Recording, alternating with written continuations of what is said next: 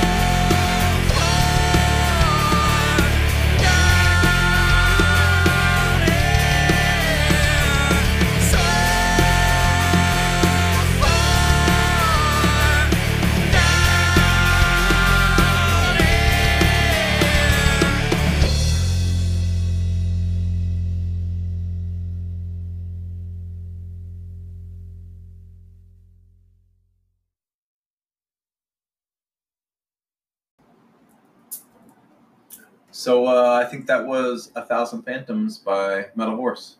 Yep. Metal Horse Band. One of their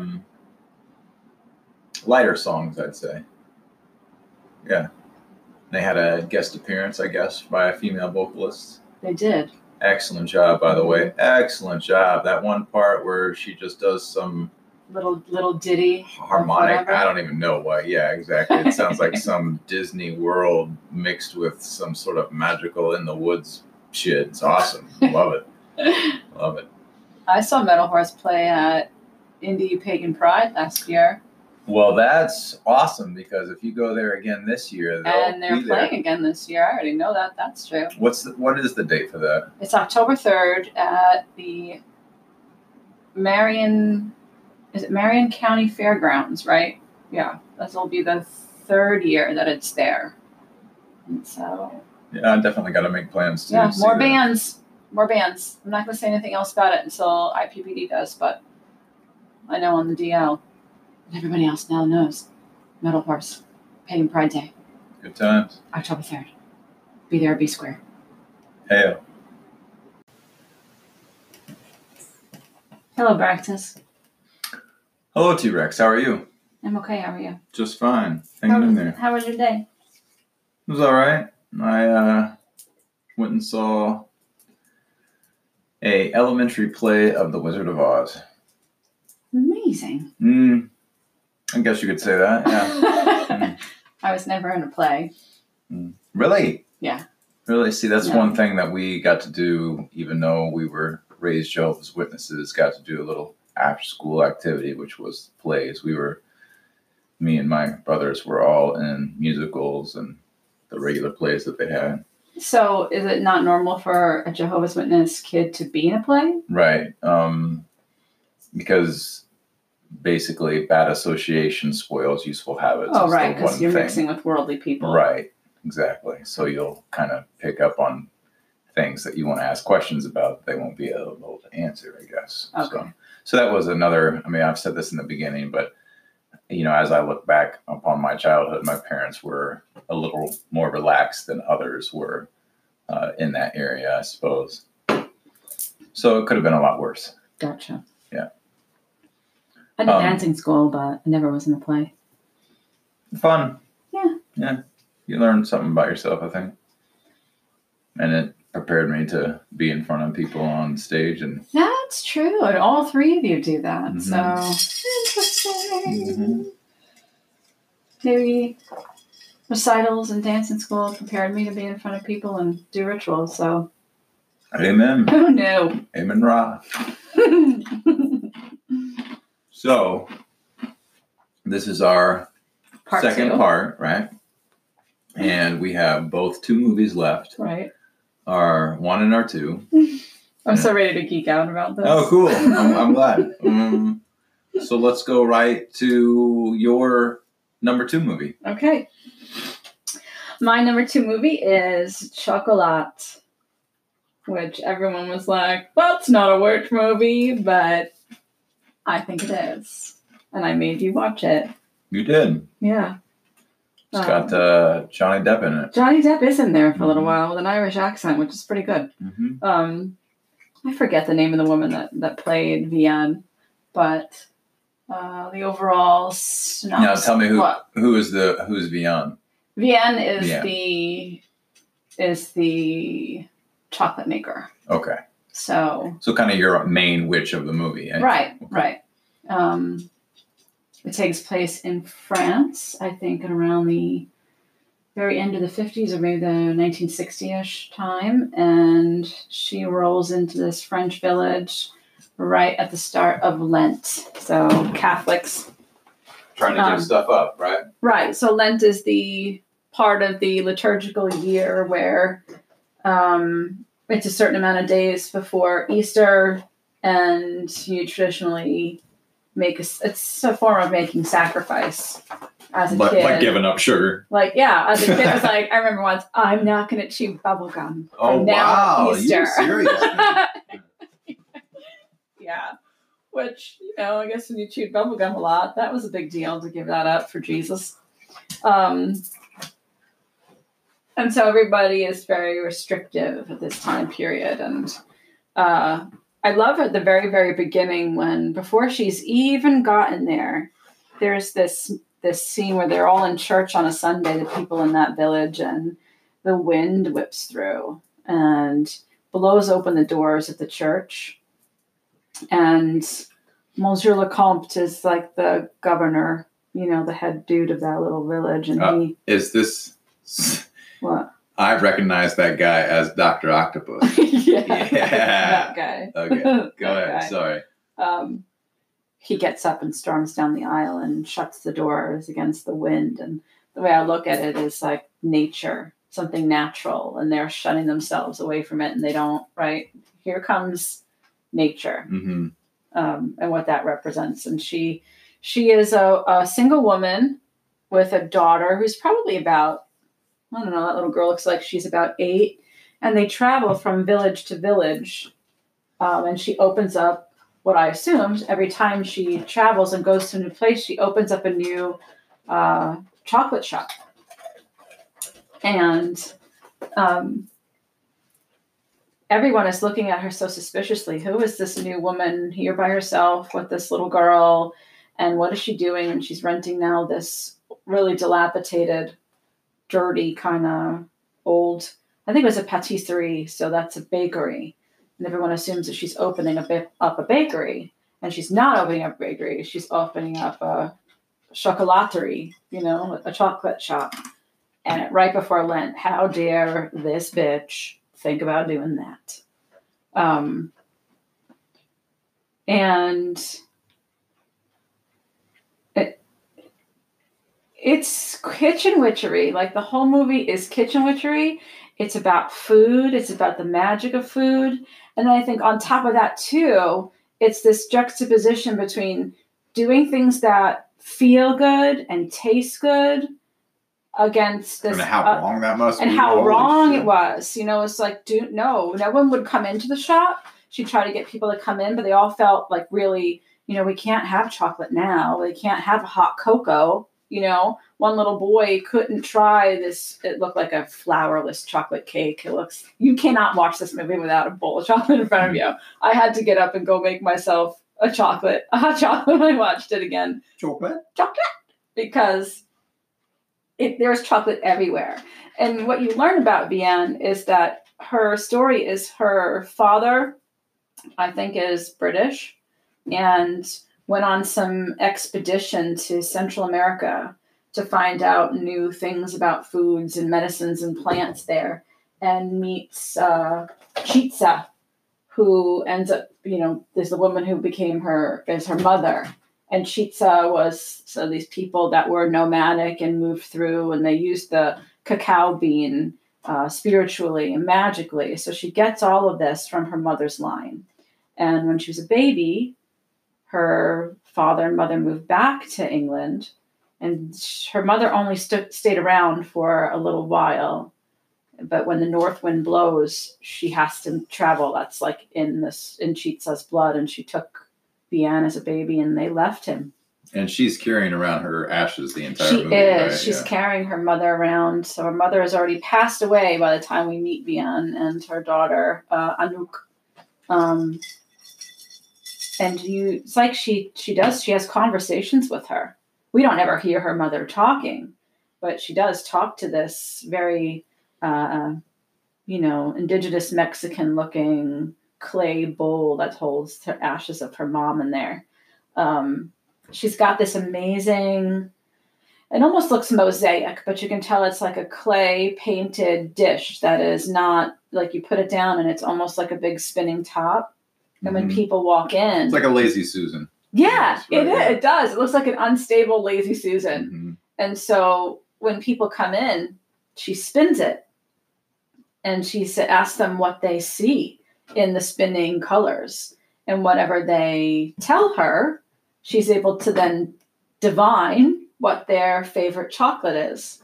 It annoyed me, like the Netflix description of this movie is so not what this movie is about. It's not about Vienne and Johnny Depp, and oh my goodness, she can't guess his favorite one. She can't guess his favorite one for a little while, and she can always nail it for everybody. But that is not what this movie's about.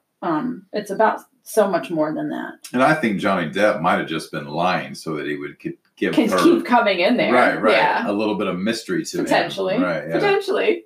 So it's really cool. She's got this neat divination tool to guess people's chocolates.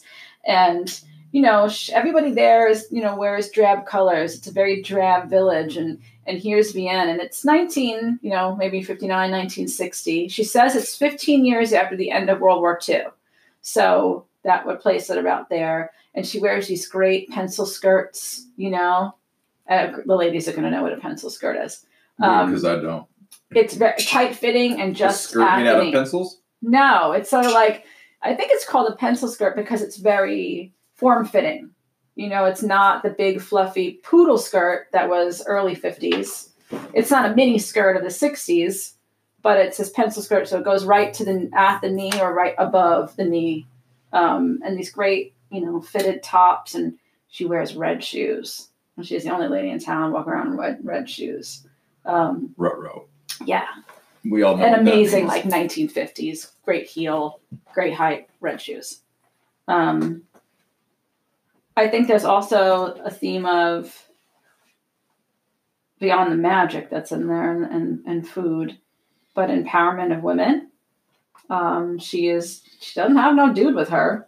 She's not dependent on any man, especially in 1960, and she doesn't have a man with her. It's very scandalous that the governor calls her Madame, Madam. And she says, no, Mademoiselle. I've never been married. I've never been married. And she has a child. Kid, right. So. And they all kind of. Oh my God. Through the whole movie make references to, I'll see you at church and just shit like that. And every time I love the way that she kind of. Yeah, she doesn't go to church. Yeah. Yeah, she doesn't go to church. Right. Her church isn't her shop. There's a woman that's the wife of the cafe owner, and the cafe looks like it potentially be a bar, a bar owner, and she's an absolutely abused woman. He definitely beats her up. She's a little bit wacky in the head, and everybody kind of sort of ostracizes her. Here we have another othered person, two more othered people. Josephine is her name. And she wanders in there and she does steal a little box of chocolate. I don't know if Vienne ever knew or not that she would care. But Josephine wouldn't take the chocolate from Vienne, her favorite. She'd already stolen it. Right. She already knew she had a piece in her pocket. So Vienne goes to go give it to her at the bar.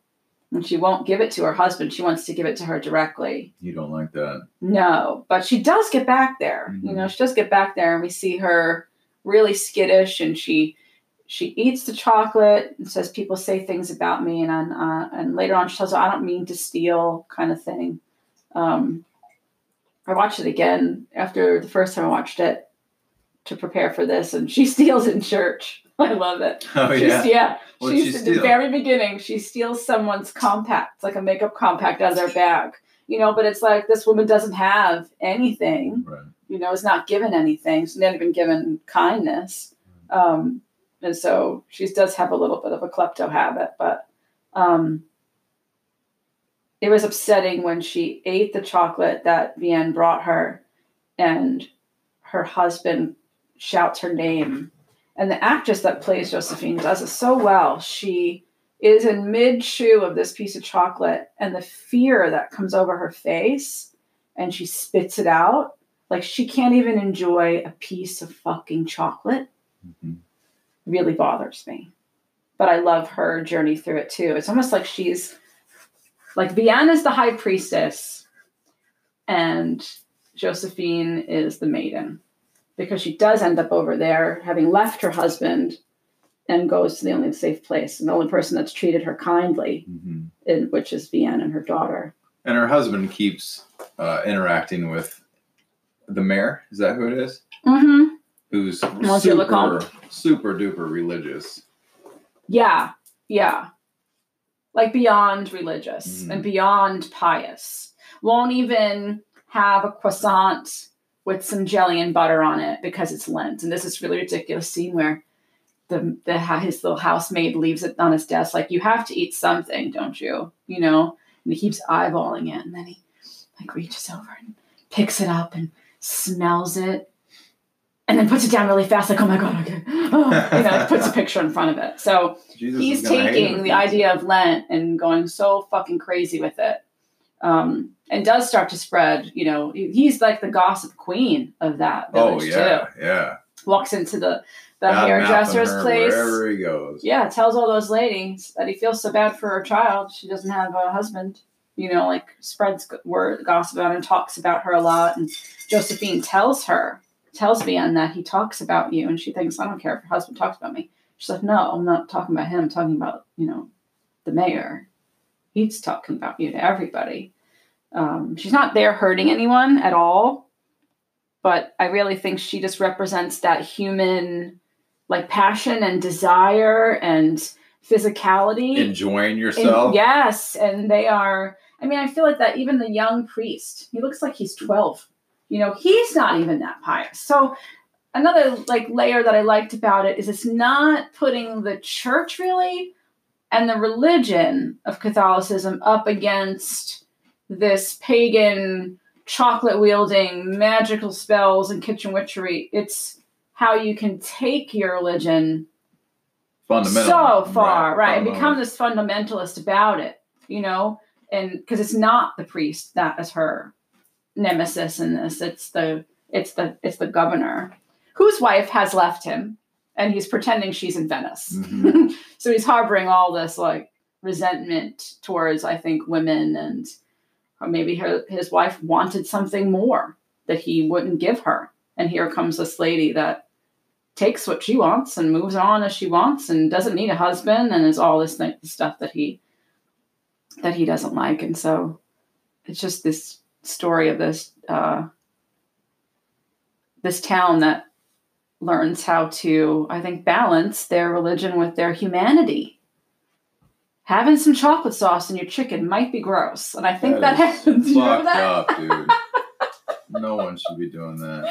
There is a legit thing. Like, it's super fancy, and I'm sure you have to do it a certain way, and maybe it's something with certain meats, but they were definitely putting some chocolate sauce on that, And Vianne is, I think, her journey is that she's used to being so independent.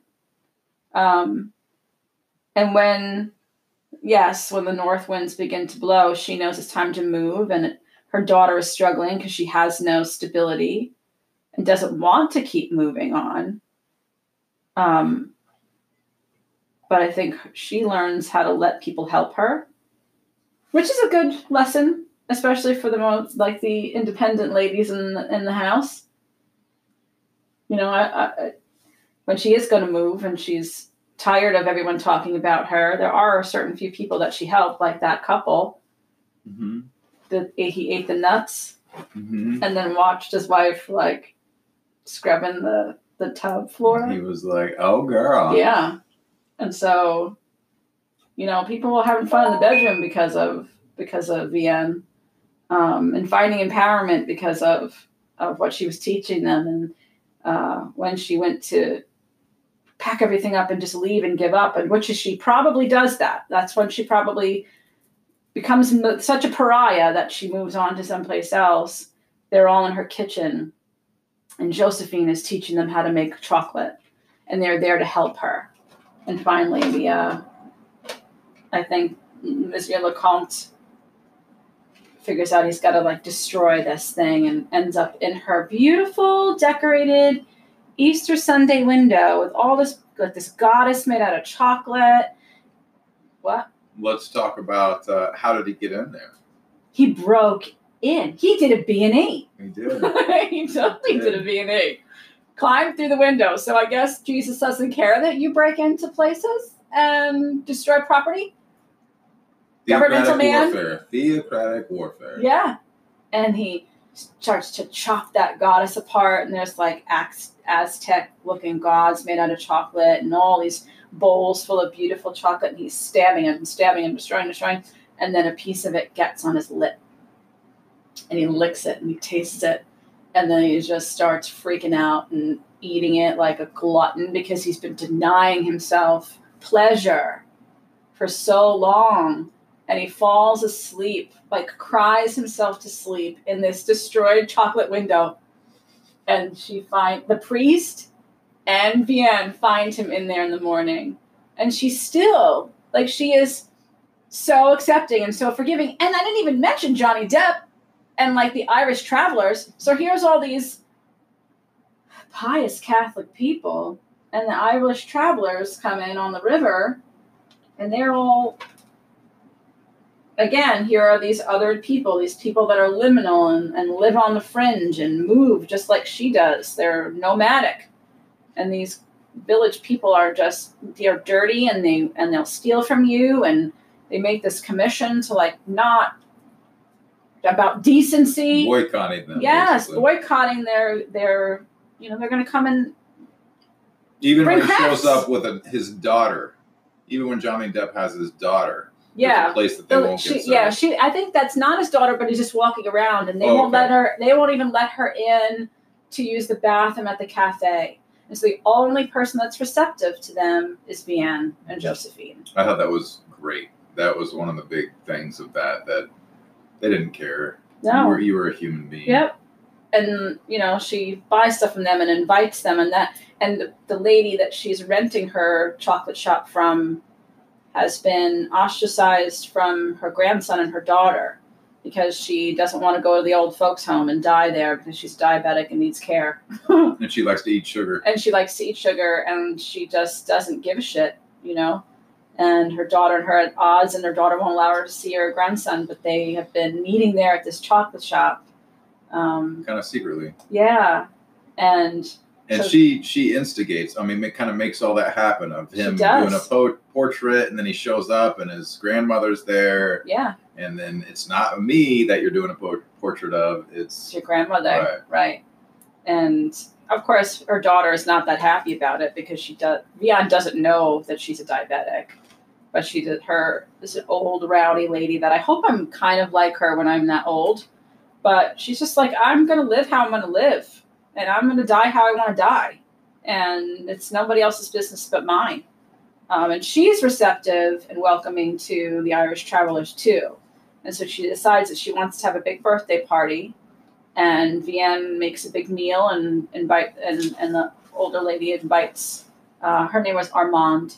And Armand invites her friends, as well as Johnny Depp at the table. And Vienne says after dinner, there's no dessert here tonight. It's all on whatever his name was, his boat. And Armand says, anybody that has any complaints can bring them to me.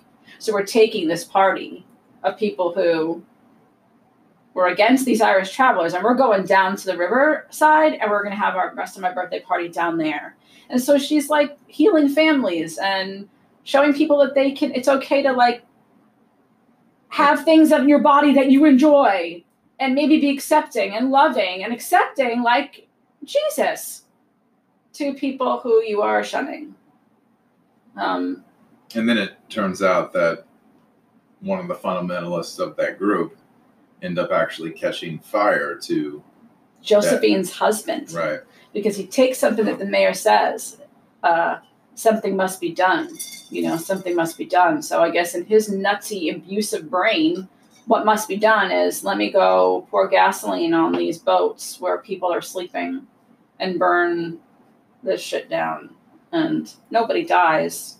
But I think Johnny Depp loses his mobile, basically his boat is his mobile home. Right. And he loses that.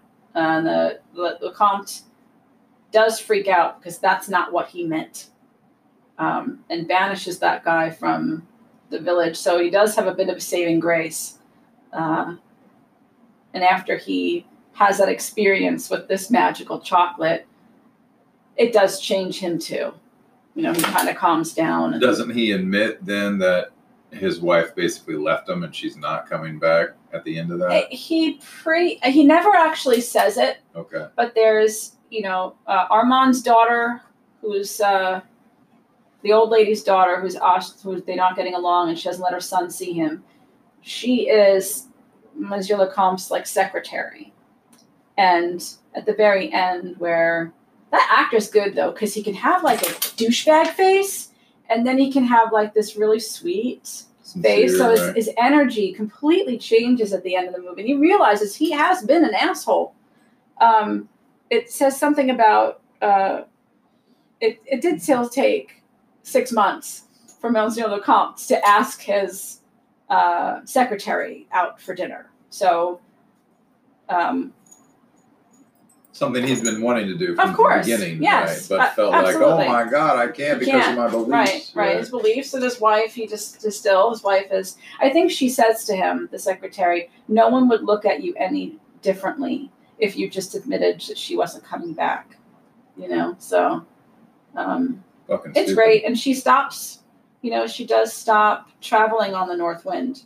She takes her mother's ashes, which did fall down the stairs in a fight with her daughter, but she's like, they scooped him up. She releases and frees her mother's spirit to the North Wind so that she can keep traveling, but Vianne and Arnouk can stay planted with people that they've developed relationships with. So it's a good movie, and there's some magic in it, and kitchen witchery. It's a good message. It is. Enjoy yourself. I mean, you got and eat 5 chocolate. fucking senses for exactly that goddamn reason. Right. That whoever gave them to you to do so with. Right. And you're in a universe full of that shit. Full of it. Yeah. You're here to experience and feel, whether it be pain or love or pain or pleasure, all the gamut of things. And to just, what's the point if you're just going to sit here and... That's why we're here. Not have... I mean, yeah, I think that there's something beautiful and magical when you do make sacrifice. So I'm not going to say Lent is a bunch of bullshit. Don't, if you're Catholic, don't give up it. But it's not meant to be 365. It's meant to be specific and purposeful. And then the other times you take advantage of the gifts that are around you. Sure. Like chocolate with a little bit of chili pepper. And whatever thing or whatever power, it is, whatever your version of chocolate. Well, I was going to say, whatever energy gave you these 5 senses also gave you a world full of a way to experience those things. So I don't see how that could be construed, which is often is, as a bad thing, that I want this and I want to enjoy it, which I think is kind of taking the whole point out of being alive. It's like, thanks, God. Thanks for making the cocoa bean. Mixing it with sugar. Good movie. Yeah, good movie. Okay. Snappity doodah. You get to it, motherfucker. I didn't mean to snap at you. Okay. I just meant like it's recording. I got you. So we're going on to my number 2. Your number? Dos. Yes, and this falls in the weird category, I would say. Okay. And this movie is called Brazil. But it does not take place in Brazil. It does not. It takes place in a future kind of society where everybody dresses like it's the 1950s, which I don't really understand, but and everything is super futuristic to the point where nothing works. Yeah, like everything's broken. Everything. And they have the Ministry of Defense and the Ministry of Retrieval and just all these ministries everywhere that do these things, and none of them really communicate with each other in a way that makes it more efficient. It's like instead of having a bigger computer screen, for example, they just have these magnifiers that come down in front of the computer screen to show you that it's bigger, but they could have just built a bigger computer screen, I thought they did a great job in that movie of... Well, I still don't know what that movie's about.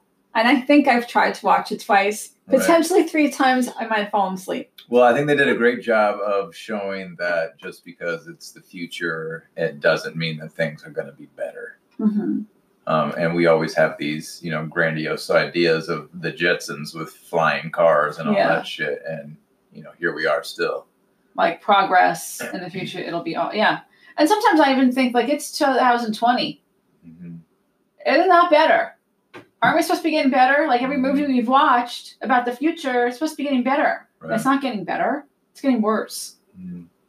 I think Star Wars was kind of the first movie that kind of made the future not all chrome, and pristine and clean.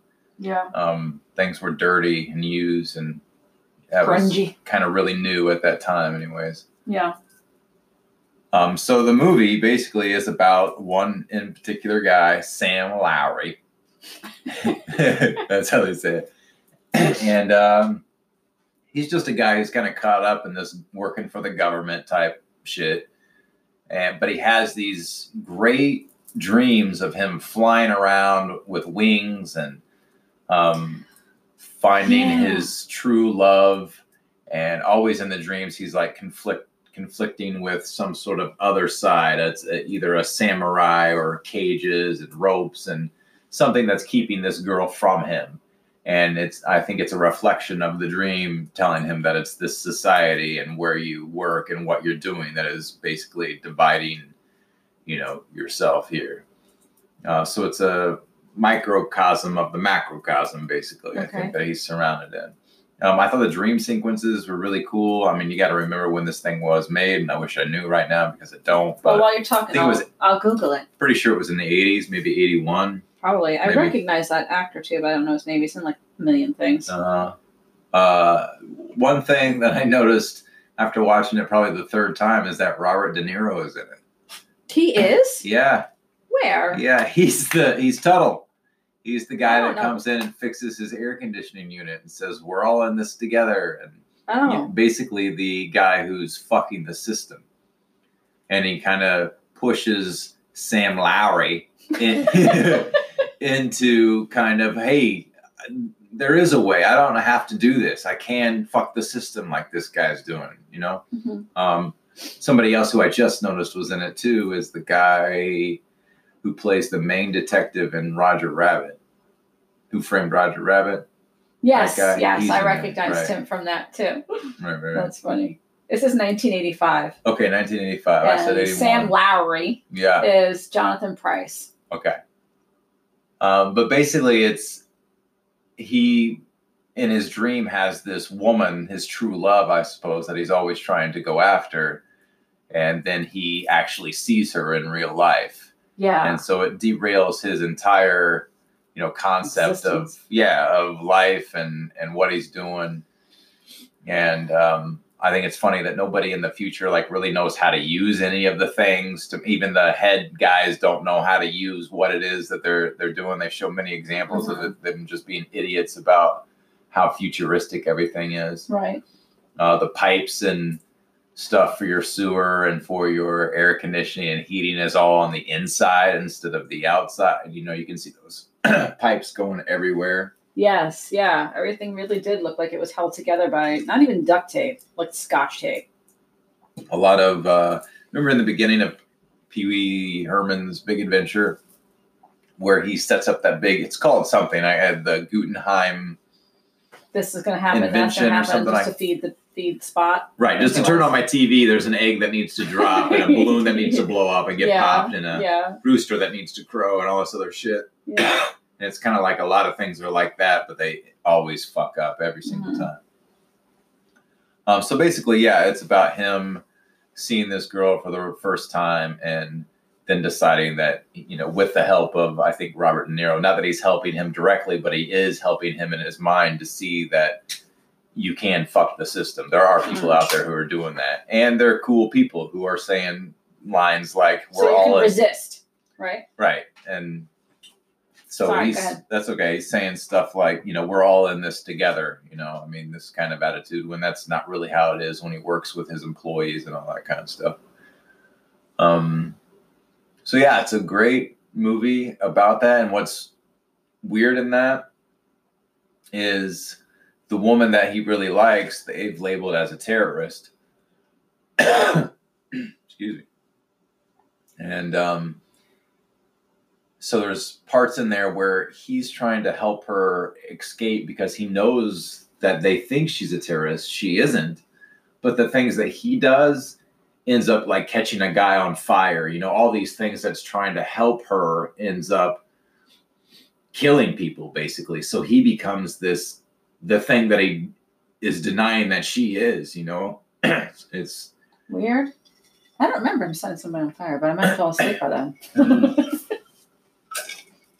There's terrorist attacks through the whole thing, and instead of actually doing anything, people just bring out these big fold-up walls, and they put them in between the scene. Oh, you know who else is in that? So they put them in between, if they're eating at a restaurant and a bomb goes off, they just bring out this wall and set it up so that you don't have to look at it, but you can still enjoy your meal. So if you don't see it, it's not there. And let's get to the future part of the meal, where you look on the menu and it looks like a steak, and then you call it by number and they bring it out and everything looks like mashed potatoes just thrown onto your plate. And there's even a picture of what it's supposed to be. So here's this futuristic thing that isn't really what it is, It's supposed to taste like steak? Yes, but it's like but it's not. Goopy it's this weirdness. goopy disgustingness, right? So yeah, in his, quest to kind of get this girl and get her off the list of a terrorist, attacker or whatever, he ends up kind of becoming one because of all the things that he's going through to do it, which I think is pretty interesting. It's a really good movie. It really is. They also, at the end of it,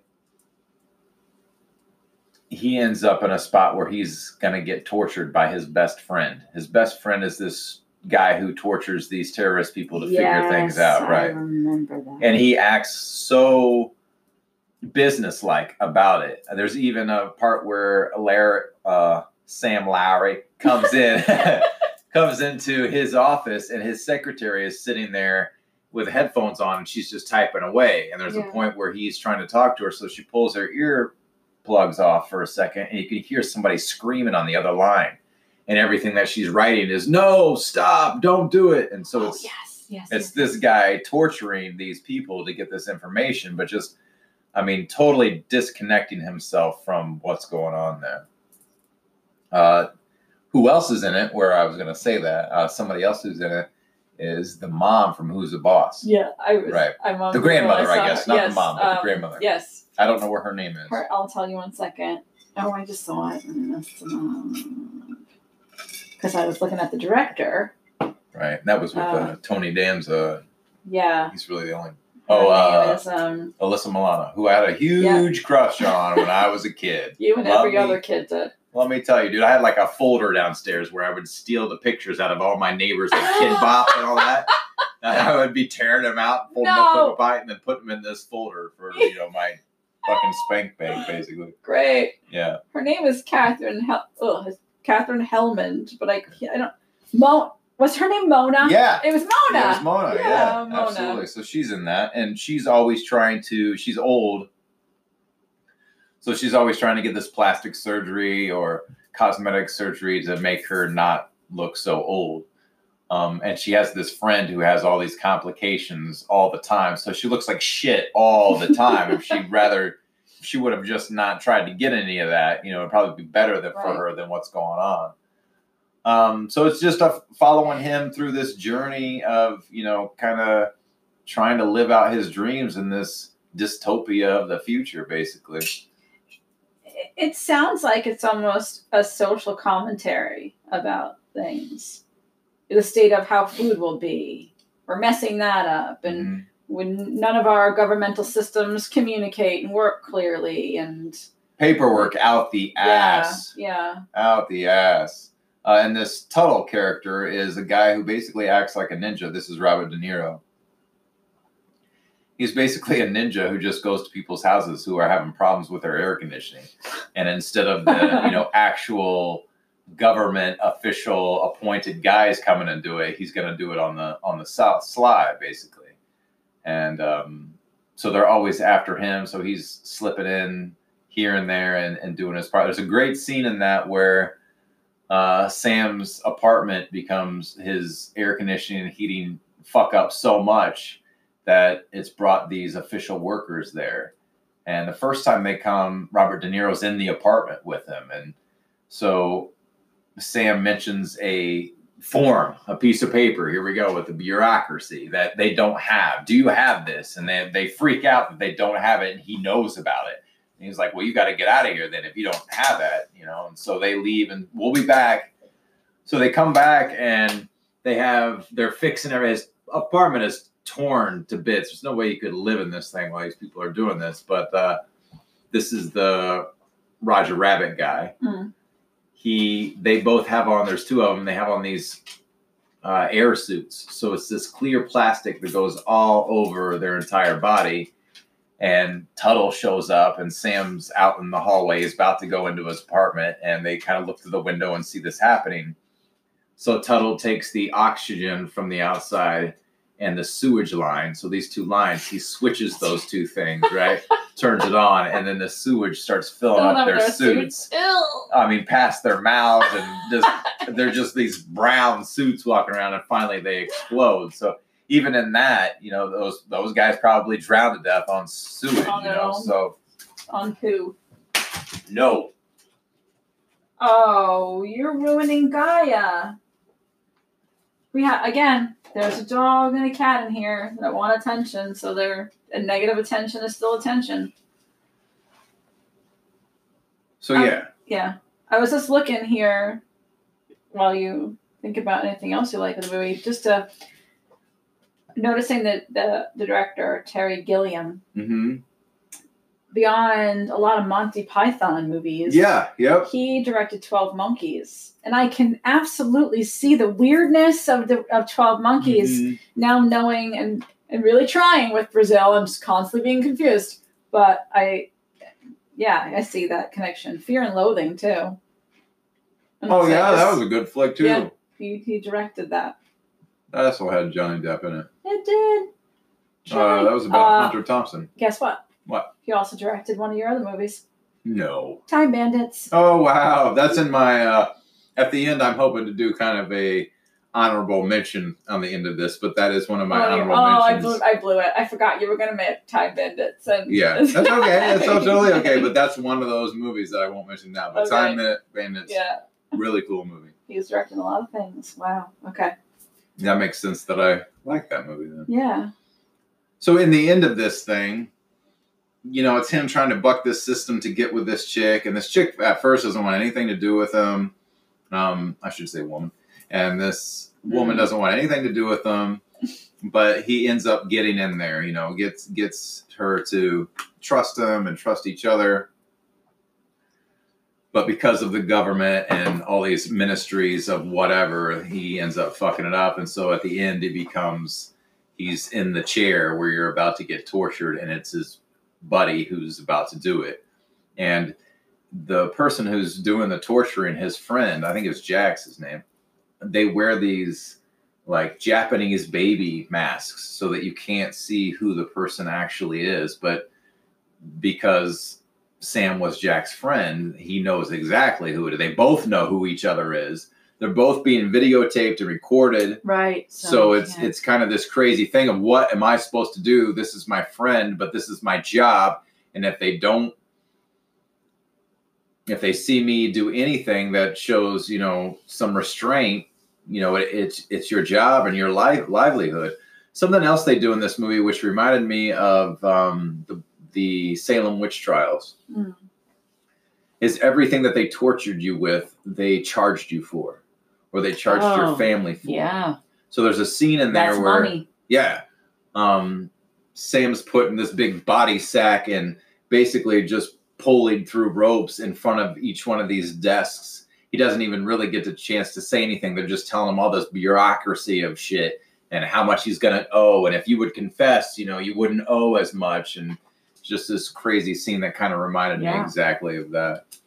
So it gets down to that point where he's in there about to be tortured by Jack, and Jack doesn't want to do it, and Sam doesn't want him to do it. So they're trying to have this conversation. He's got this Japanese baby face on and everything. Very cool scene. Very cool scene.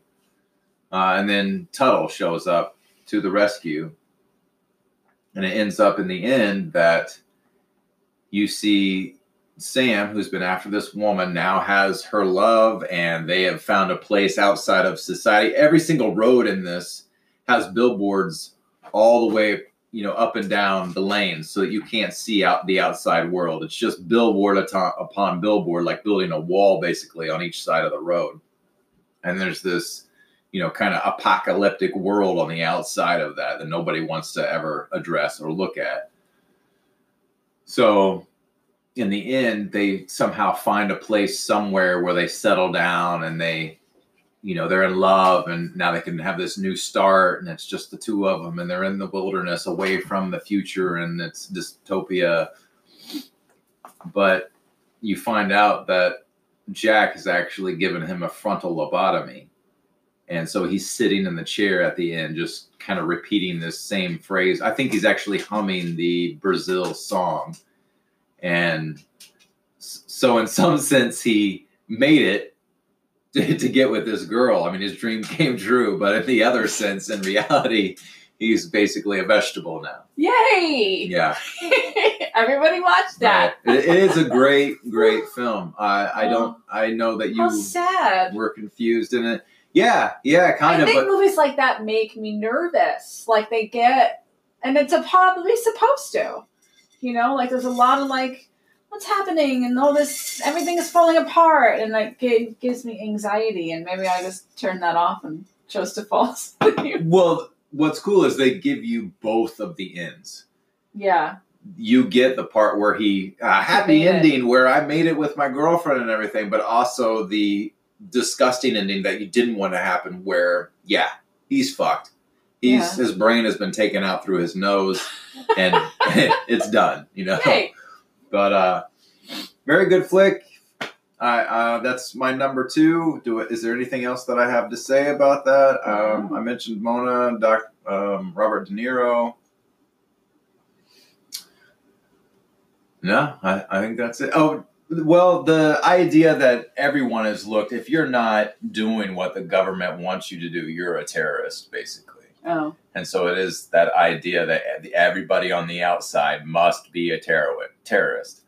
And Sam even accuses his girl, the woman of his dreams, of being one because she picks up a package, but it ends up being like a Christmas present. Uh-huh. But the whole time he's trying to figure out whether it's a bomb or not. And as a matter of fact, wherever they go, I think a shopping place, a bomb goes off, and he accuses her of, I knew it, I should have known, but it wasn't her.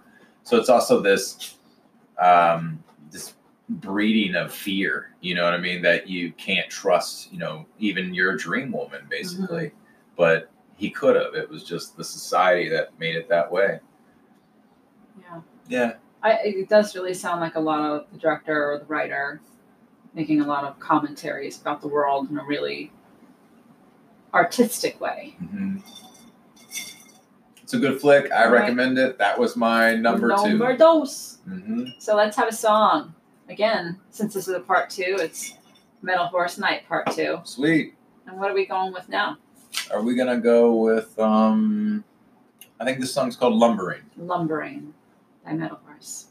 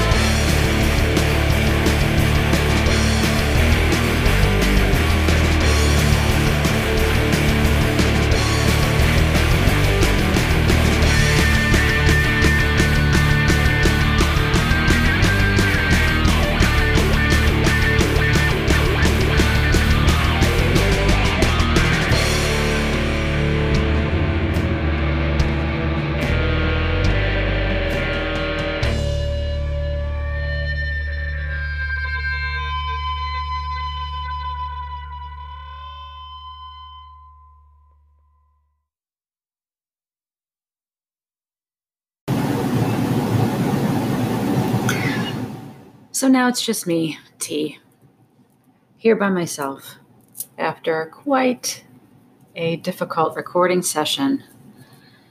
Braxis and I are really just figuring out how to podcast, really. And before we bring other people on and talk about things that are a bit more in depth, we wanted to figure this out for a little while. And so this episode is only going to have our second favorite witchy, weird, pagan-like movies, saving our top movies for the final part 3 episode.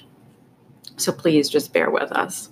If you are enjoying the podcast, it would be wonderful if you subscribed through the service that you're using, be it Anchor, Google Podcast, Overcast, Radio Public, however you listen, Spotify even, because that will help us populate in the searches. So again, thanks for listening, and we'll catch you in a couple of days. Bye.